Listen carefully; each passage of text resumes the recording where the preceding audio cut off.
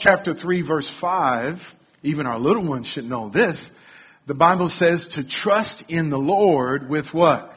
All your heart, and to lean not on your own what?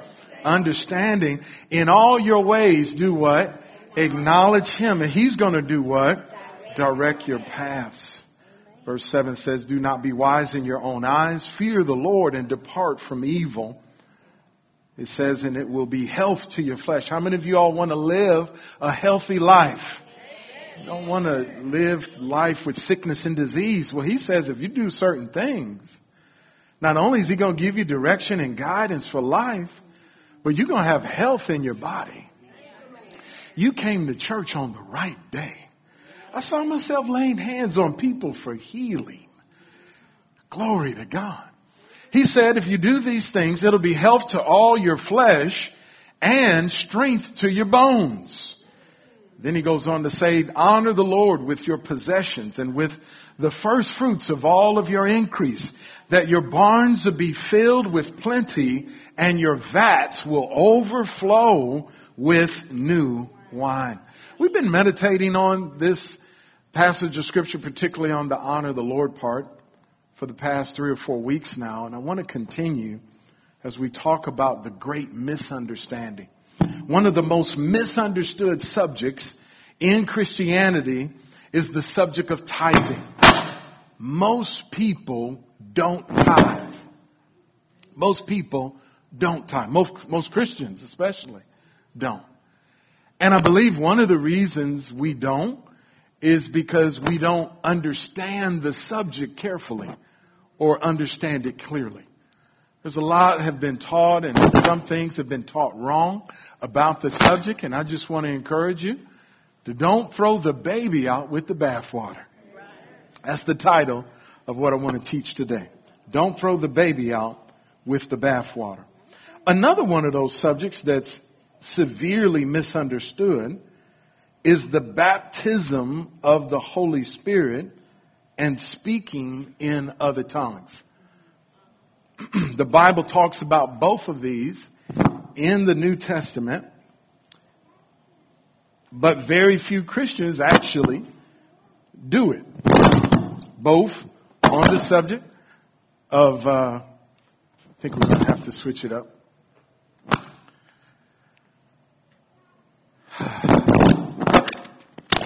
Glory to God. All right. Can you hear me now? Okay. So both the subject of tithing and the subject of speaking in tongues are just misunderstood in the body. And interestingly enough, both, very few people actually are tongue-talking Christians. Same thing. Very few people are those that give tithes and offerings in the church.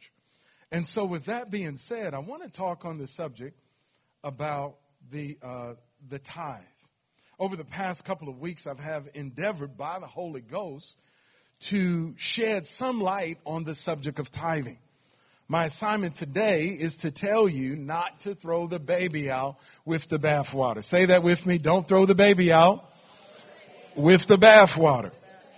Although tithing is not directly commanded in the New Testament, it is something that absolutely honors God, and as a result comes with promises, rewards, and benefits. You know, I don't know of one scripture in the New Testament where God says, thou shalt not murder. But how many of y'all know you shouldn't murder? You know, we know that. We know that goes with the territory. We don't have to have a whole lesson and message in the New Testament commanding us like they were commanded in the Old Testament, thou shalt not kill, because we know that. It's already been spoken. Amen. And so the New Testament does speak to us directly about some things, but the Old Testament was left to us for very good reason. So just because tithing is not directly commanded in the New Testament, it is something that will absolutely benefit your life. And more importantly, it honors God. Go with me, if you would, to 1 Corinthians chapter 10. In 1 Corinthians chapter 10, look at this verse. Verse 5, it says this. Look at this verse. In 1 Corinthians chapter 10, verse 5 and verse 6, I really want you to see this in the New King James Version of the Bible. So I want you to read this along with me. 1 Corinthians chapter 10, this is Paul writing to the church.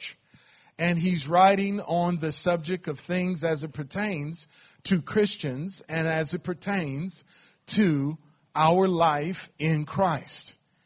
And he says in 1 Corinthians chapter 10 and verse number 5, but with most of them God was not well pleased, for their bodies were scattered in the wilderness. Now these things became our examples to the extent that we should not lust after evil things as they also lusted. One of the reasons why people today don't tithe is because tithing was a big part of the Old Testament. I got one yes in the back, one yes in the middle. One of the reasons why people don't tithe today is because of the commands of tithing in the Old Testament. But in the New Testament, in 1 Corinthians chapter 10, verse number 5 and 6, Paul is talking about the Old Testament. He says most of them in the Old Testament, God wasn't well pleased with them. And their bodies, they ended up dying prematurely. Verse 6 says, now these things became our example. What things? The things that happened to the children of God in the Old Testament are our examples. So we can't throw out what happened with them for us today. There's something that God left there for us to see. Something God left there for us to learn. Are you all with me today? Then look quickly at verse number 11 and 12. 1 Corinthians chapter 10, verse 11 and 12, it says, now all these things happened to them as examples. And they were written for our admonition, upon whom the ends of the age have come.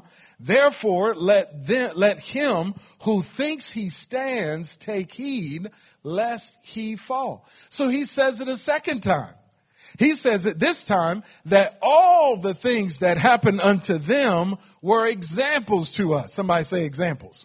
You know, so when the kids go to school in a little bit, I can remember this from grade school. The reason why we have a chalkboard in the classroom is so we can get the example. Come on, do I have any educators in the house? Anybody ever been to school?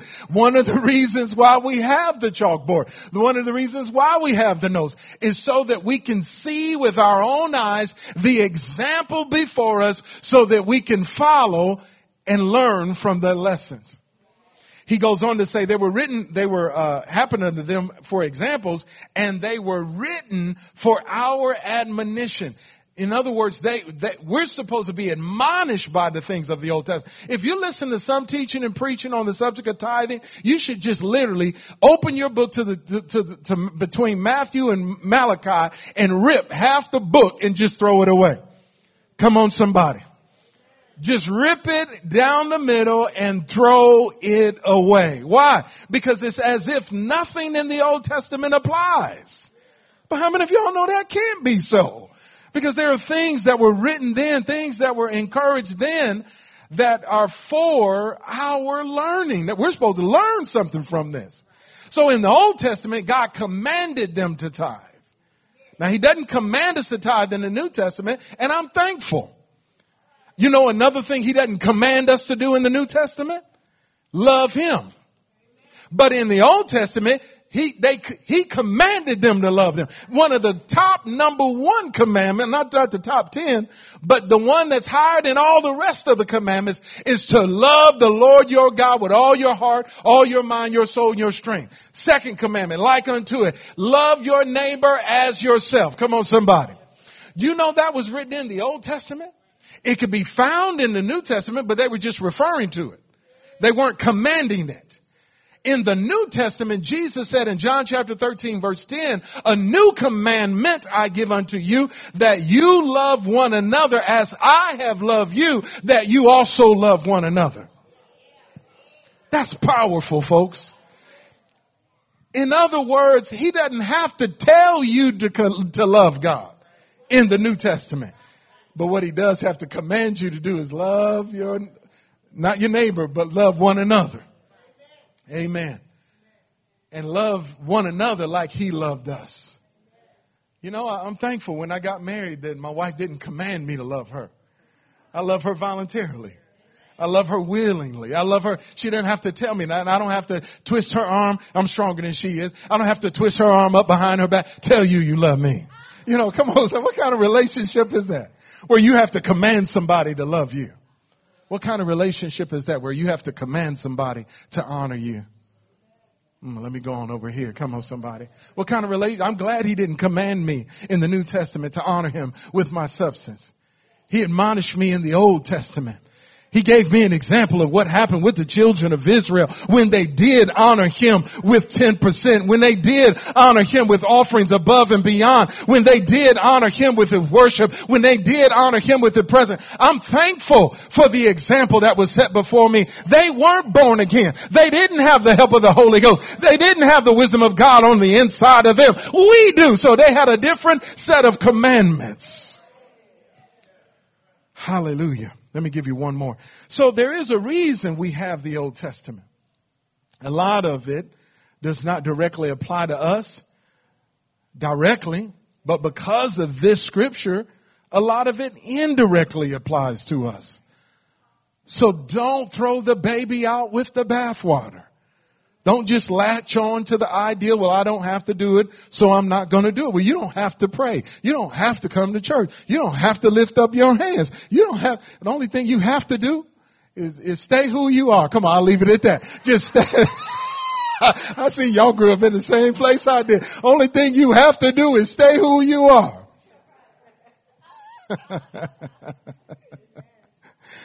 Go with me, if you would, to Romans chapter 15 as I close, and you all could play something softly for me. Somebody say, glory to God. Glory to God. Hallelujah. You know, if you think about that old colloquial expression, don't throw the baby out with the bathwater. You know, you're washing the kid in the tub and we'll get that little misty, little soap scum, little ring around the tub. You know, that water's dirty. Amen. And how many of y'all know you need to drain that water, get that out of there, right? But how many of y'all know you got to keep the baby? And in the same way, the Old Testament was beneficial. It was there's some good there. There's something really applicable there. And you should read your Bible, old and new. Amen. Hold on to that which is applicable. And then leave that which is not. I close with Romans chapter 15 and verse number 4. It says this. For whatever things were written before were written for our learning, that we through patience and comfort of the Scriptures might have hope. Notice again, for whatever things were written before, that's in the Old Testament, were written for our learning. Can you learn something from Abraham when he honored God without a command? God didn't tell him to give him 10% of the spoils.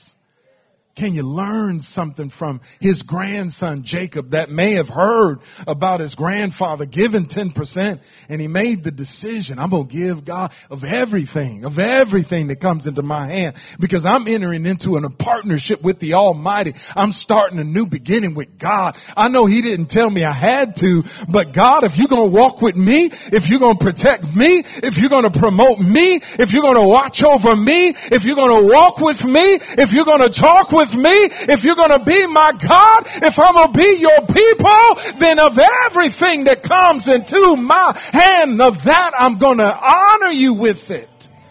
I'm going to honor you with it. Can we learn something from the fact that God laid out certain commands? Because it's kind of like y'all don't know better, so let me tell you what to do. Can we learn something from that? Yeah, we can.